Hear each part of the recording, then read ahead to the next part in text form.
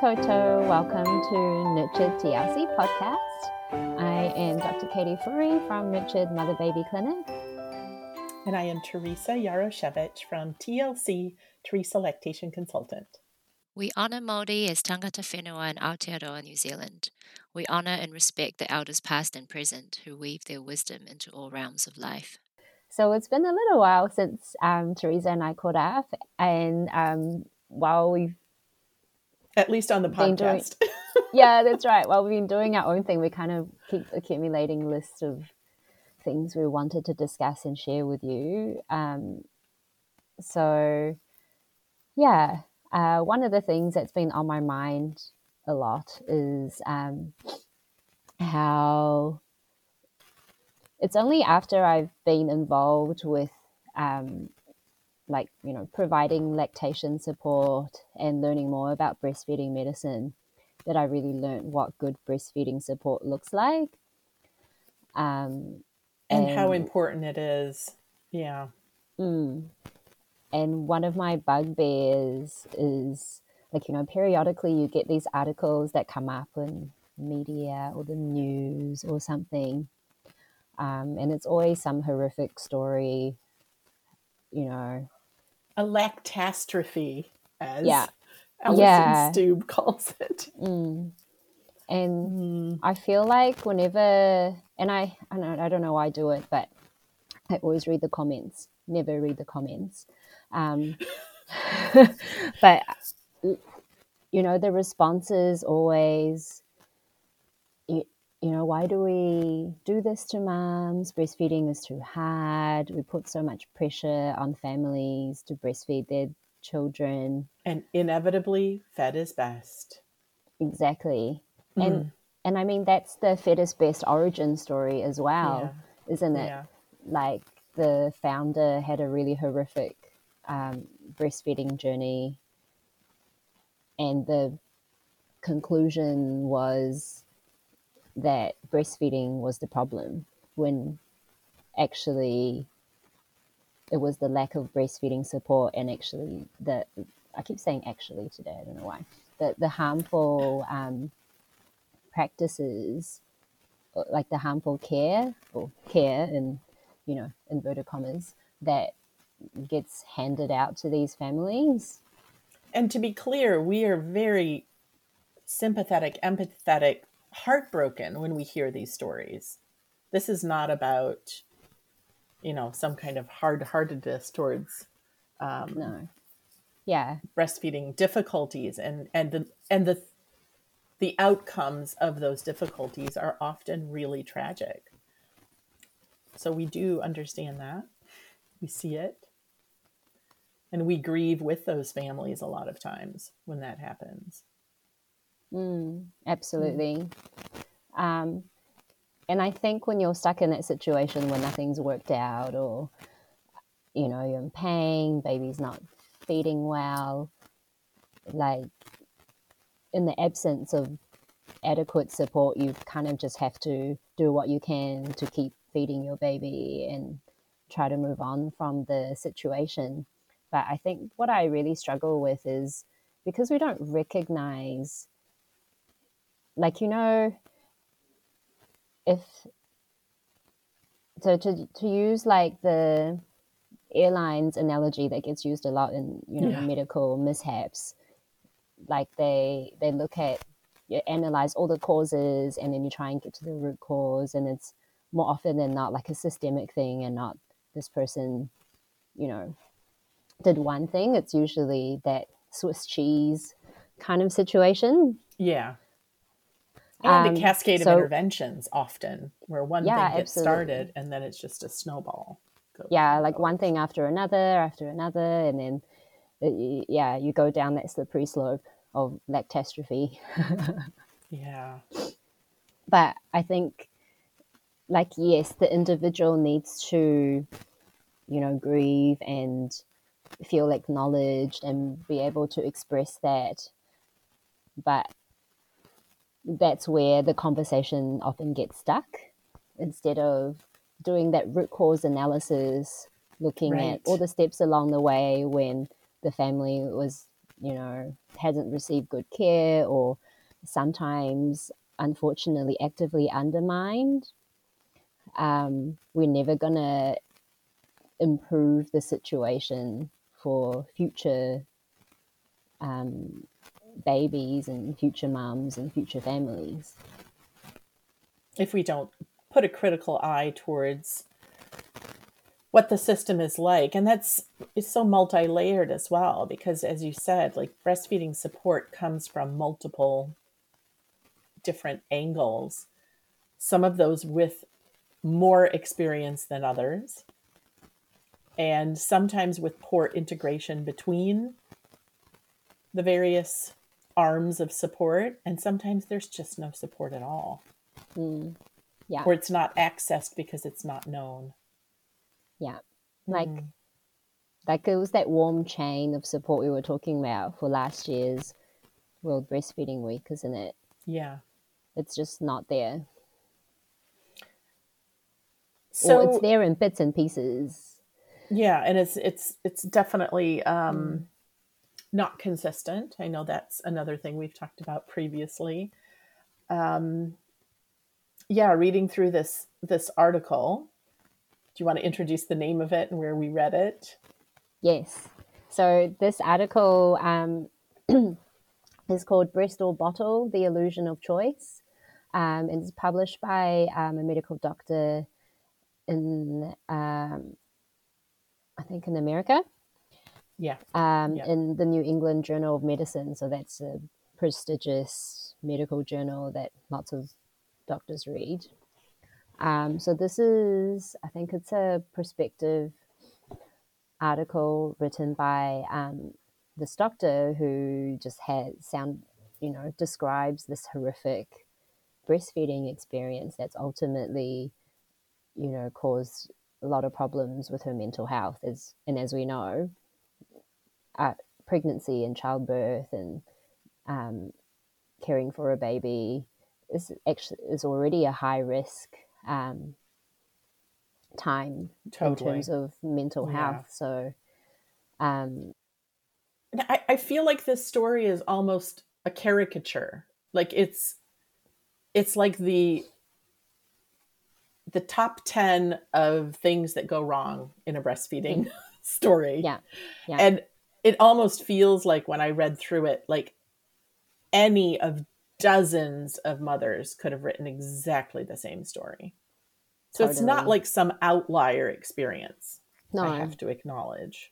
No. What I find is really remarkable is, this is, a medical person writing this. If the subject had been anything other than breastfeeding, any medical practitioner would have been like, okay, well, the care went wrong here, the care went wrong here, the care went wrong here. But when it's breastfeeding, it's like people can't see that. They think what they're receiving is the gold standard of care. And we see immediately that it's work. Not. Yeah. It's like really bad. And it's such a difficult discussion to have because of, I hate to say it, but this general ignorance. And I have to say it's taken me a long time before I could get to the stage of being able to read something like this and go, okay, I can see where the turning points could have been. So this got shared widely amongst the lactation consultant forums, medical doctors forums that I'm in. Yes. And I have to say, I'm just, particularly in the medical doctors forum, I'm quite disappointed at that response, even though I've been in enough of these discussions to know what to expect. It's just not that critical analysis of what could have, or what actually happened and what could have gone better. Yeah, I do think that it does come down to a kind of knee-jerk, it's terrible, it's awful, we're pushing women to do something that's too hard. It's kind of, and like you say, this could be basically summary. Written by anyone. And in any country. That's the other scary thing. I mean, this is not just a USA problem. It's not a New Zealand problem. I mean, I've lived in 5 countries and it's the same stuff. Yeah. There's some variations on it, but very predictable. Yeah. And I think we get that knee-jerk response because so many people have had this experience, so then they immediately go to their own journey and go, oh yeah, I went through that. That was terrible. We shouldn't put anybody through that.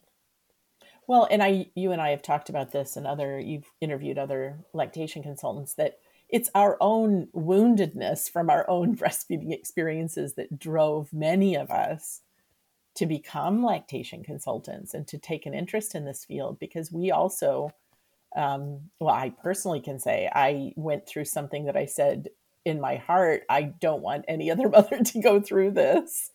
Yes. And that was my motivation for completely changing my career trajectory. So yeah, I could say the same thing myself. And I say it all the time, actually. That was, nearly 20 years ago. It feels a little disheartening that we're still having the same sort of stuff going on. Yeah. As part of my other work, just as a slight tangent, I take a breastfeeding history, a very brief one. I try to keep it brief anyway. And there's, grandmothers and great-grandmothers for, you ask the question and it's like they're right back there. Oh, they remember every detail. Decades and decades ago. Yeah. So it's even before your time and my time. Yeah. Oh, I've talked to women with very, very elderly women who, when they hear what I do, begin to share their tale of woe. Yeah. And it's, again, like I always see and hear, as they're describing what happened, like you said, multiple points where things went wrong and could have been done much differently, presumably with a better outcome. And sometimes that does make them feel better to hear that it's not my fault, is what, we all blame ourselves. Yeah. Yeah. So anyway, keep digressing. We haven't got to the meat of the article yet. So I put a couple of signposts on the story that I'll just describe briefly. Baby was born on a weekend, no LC available. Red flag. Saw the first LC 2 days after, and the advice was to use nipple shields. Nipple shields constantly falling off, which brings me to the question of, was it sized properly? Was she instructed how to use it properly? Was she given any alternatives to a nipple shield? Was she advised how to get additional support and when to stop? Or are we just throwing crutches at somebody who's not walking and just sending them off to fend for themselves? So that was just to begin with. Those are the starter points that I came up with. Yeah. Ugh. And from having worked with lactation consultants in the hospital setting, pretty much nothing is adequately staffed these days. I was just going to say staffing is such a nightmare. The lactation consultant services have always been patchy.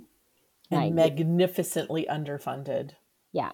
So just you think, okay, point the finger at the lactation consultant. Why didn't she do a better job, give a better plan? But it could be that she has to see, 20 other people that day, and someone else is having or maybe 2 or 3 other people are having a lactastrophe.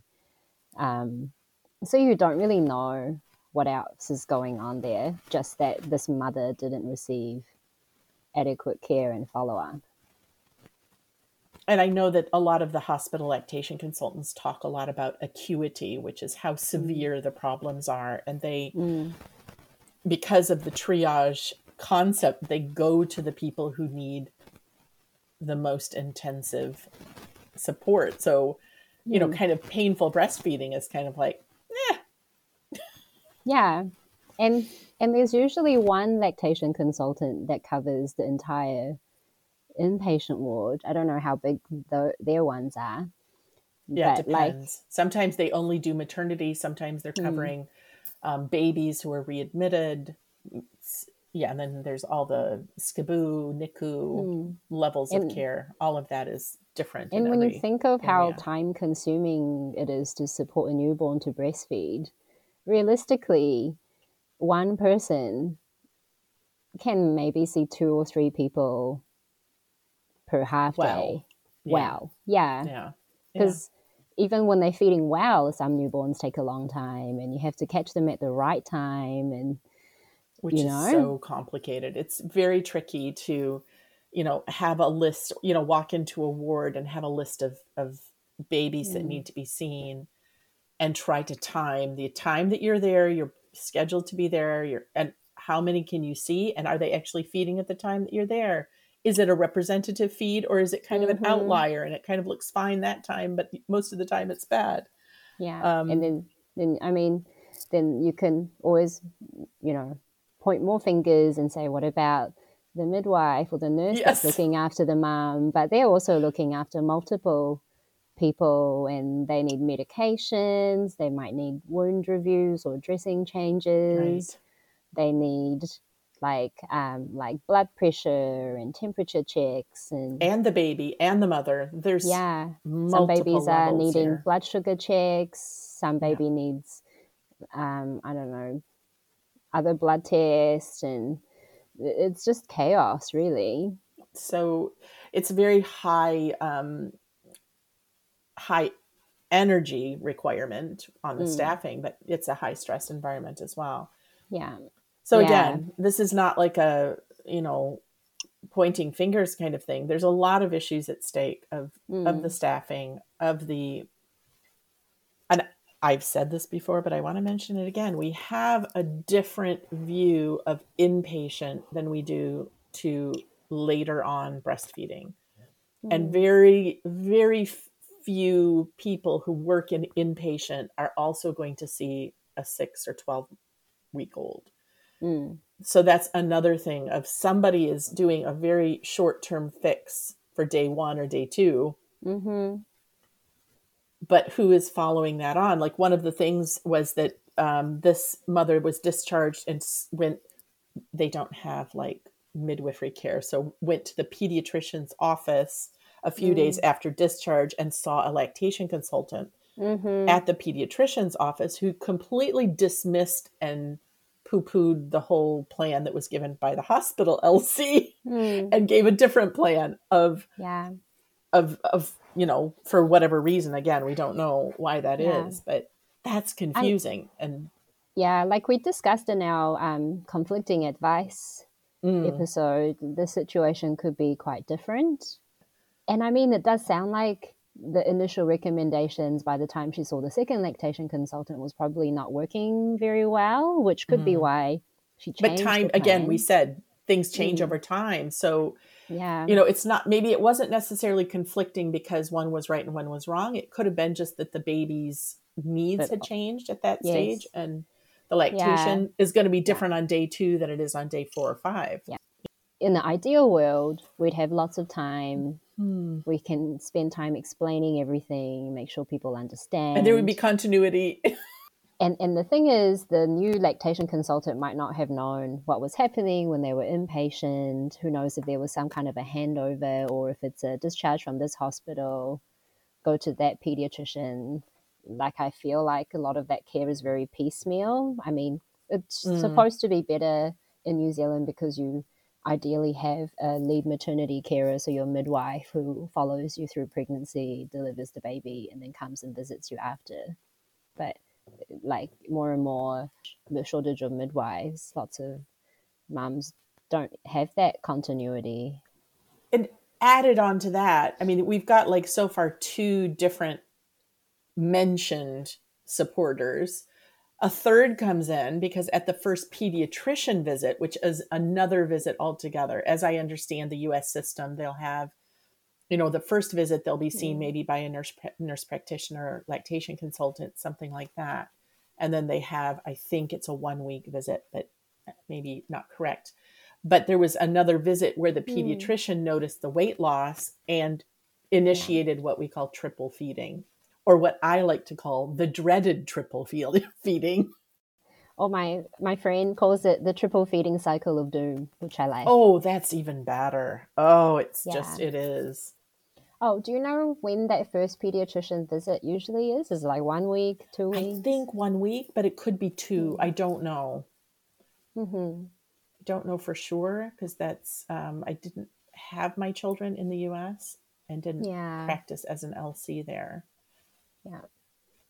I just find it interesting, sorry to interrupt you, that that's the first sign that breastfeeding was not going as expected. That's right. The pediatrician visit when the son was underweight. Like, to me, the nipple shield thing was my first sign based on her account. Like, and pain. I already know that this is probably not going well, even before that weight. This is one of the downsides of the physician model, the maternity care model that's physician centered in the US.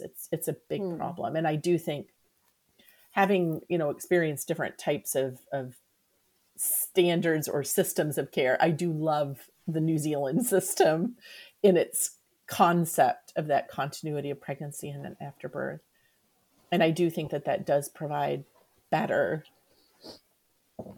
in theory, to other systems, because it is hard because you're seeing somebody in the US, it's an OB doctor during your pregnancy, and then suddenly you meet this new pediatrician, which you've maybe interviewed once during the pregnancy, and you meet them for the first time with a baby that's not gaining well. No relationship. Yeah. And another podcast I was listening to was one for doctors. They had the same kind of breastfeeding was going really well, but the baby was not gaining weight. So I'm like to me, the sentence doesn't make sense, because those are mutually exclusive. Yes, if the baby is not gaining or getting enough milk to grow on, the breastfeeding is not going well. I do see that in Well Child books, though. Like, this mother is having multiple problems, and each of the visits it's written breastfeeding going well, and I'm looking at it going, is it? Is it though? Yeah. So in theory, I think we've got a bit better system going here, but the comment that I picked up on this triple feeding recommendation. So this mother experienced this as, you're having a hard time, try harder. That just broke my heart to read this. Like, how does that feel to somebody who feels like they're failing already? Because lack of weight gain is something that women take personally. That's not, they feel like they're supposed to provide food and they're not doing that correctly. Yeah. And that final sentence is just really resonates. Like, try harder and expect better results to magically occur. And I'm like, that's exactly it. Like, what has been put in place to address what is the cause of the poor transfer or the poor milk intake or the low weight gain in the baby, that they haven't really done anything to address that, have they? And then starts the mommy blogs. Oh dear. Now we're really in trouble. She did say it was physician mommy blogs, so potentially. Wow. I don't know. You're part of those, Katie. Are they better than the regular mommy blogs? The regular ones are quite I have to say, not dire. Really. Place to read, as you and we talk about often. Yeah, the physician mommy blogs, I have to say, they're better than the non-physician mommy blogs in most situations except for breastfeeding. If it's breastfeeding, it's probably just worse. As bad or worse. Just as bad or worse. Oh dear. There's an extra layer of, I feel like I should know this. This is not working as I expected, and I don't really know why. There's that extra layer of frustration of being used to I should know knowing this. things, and extra guilt and shame for not knowing about breastfeeding or baby feeding, if you get my drift. All right. Well, that's not good news then. I was kind of hoping it would be better, but it's not. In fact, I posted just this morning, from another lactation consultant in another country, this kind of funny meme about lactation consultants listening to mommy kind of forum advice and trying to, stop the tide of blatantly wrong information. Yeah. expect better results to magically occur, to find some magical cure to my failure to produce enough milk. Would we expect that from any other area of medicine? Yeah, your kidneys aren't working. Let me just find a magical cure to fix my kidney impairment, or no, you know, see your GP, or if you're in the States, your renal physician, and then they take an appropriate history, do the appropriate investigations, come up with some kind of an answer in a way to manage whatever condition it is. It's not you can't walk, here's a wheelchair. Off you go. I don't know. It makes me very frustrated. And she's sobbing. She reports sobbing through every feed while reading, whatever articles online about the benefits of breastfeeding being easier in the middle of the night. I know. Yeah. So, and then still at 1 month, triple feeding, getting a maximum of 2 hours of sleep. Yeah. And she's comparing that to her medical training. And feeling ashamed of getting pain with breastfeeding. I'm just my heart is just going out to her. It's horrible to have pain when you're breastfeeding, but to feel ashamed of it, there's some kind of issue that's not being addressed, like a physical, physiological. So, I mean, I have not been through medical school, so I cannot speak to this, but I do understand, I've heard that it's rather grueling, and she's mentioning the grit and perseverance that she used to get through her medical training had helped her to this point. But is this then she gets to the 1 month visit and is told that the baby is still gaining minimally. Yeah, the pediatrician says, keep doing what you're doing. Oh, I don't understand, because if you're already pumping, you're breastfeeding, pumping, and bottle feeding, there should be some guidance as to how much volume you need to give the baby. There needs to be some kind of monitoring to make sure that the baby is taking it in. Nobody's observing a feed. Presumably they have a lactation consultant at this practice, but I don't understand. I don't hear any mention of that person. Yeah. And, rightly looking at the outcome of this, keep doing what you're doing, clearly this is not working, because only 25% of women in the U.S. breastfeed exclusively for the recommended period.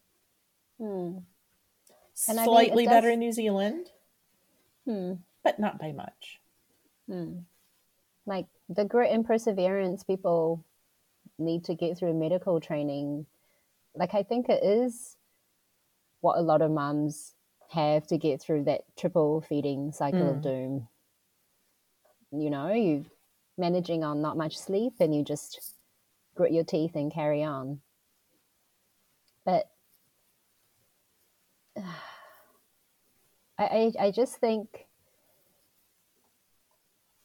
again, if you start someone on a treatment plan and it's not working, you're not getting the desired outcome, so the baby's still not gaining well enough, whatever that is. You need to be reassessing, especially something this intensive. You'd get them back, or you'd be in touch regularly to reassess. You'd weigh the baby. But she does this until 3 months. 3 months she's doing this? First of all, that is grit and perseverance, and I can applaud that, but at what cost? Yeah. And why can't it be done in a way that's not so brutal? And it can be. It's not like that in New Zealand medical school, but I did a overseas elective in Canada, their medical students were showing up on the ward at 5 a.m. to read up on all the patients and I think they wake them up to examine them before the official ward round, which already starts at like 7 or some Oh my goodness. terribly early hour. And then they'll spend the day, learning, observing, helping, doing things. And then they go home and study. And then they do it all again the next day. So, like, this is kind of what awful. That level of commitment is. And yeah, some students do that here as well. And that's that's that whole try harder mentality, right?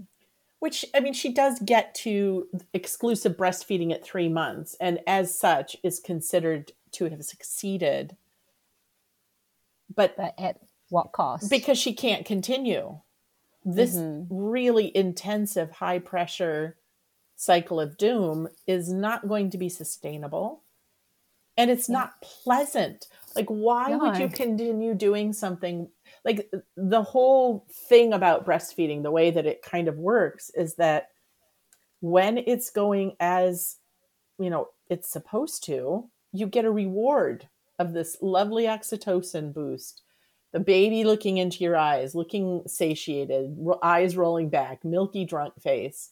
All of these things are meant to be like stimulating your reward center. Mm-hmm. Like, your brain gets a happy boost from this. Yeah. And if you don't get that, if you're just kind of, stuck to the pump and having to go through, got to get this baby off the breast so I can pump, so I can have more milk to top up. When are the top ups going to stop? What is an alternative to this? I think that's a very common story with like a low milk production scenario. Like, women just feel like they spend all their time trying to make milk or trying to extract milk from their bodies, struggling with, breastfeeding pain. Who knows if she's still using a nipple shield at this stage? Probably hurts to feed the baby, and it's probably hurting to pump. And so she's missing out on the relaxed cuddles, just holding the baby. The nice part. Yeah, like she's kind of left with, and people say, I can't hold my baby because I have to pump. And then when they're struggling to breastfeed, they often enjoy the bottle feeds more, and somebody else is doing the bottle feeding because they're pumping. And it's just like all hard work and suffering and pain. And the cycle is wrong. It's not a cycle that is, it's not motivating. It's not sustainable. Yeah. And this is why I don't support that. Like, I think a lot of people think breastfeeding supporters or advocates are advocating for breastfeeding at all costs. But that is definitely not what, you or I believe in, for sure. No, it's not just at awful. The expense of that mother-baby relationship.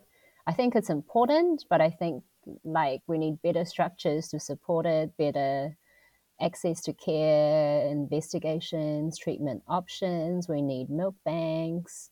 Then you can talk about, reaching obviously not like unethical marketing or undermining practices. Right. Like, that's a whole package thing, not everyone should exclusively breastfeed and it's all on the mum to like get there on her own with minimal help. No. Keep doing what you're doing and try harder. Like, no.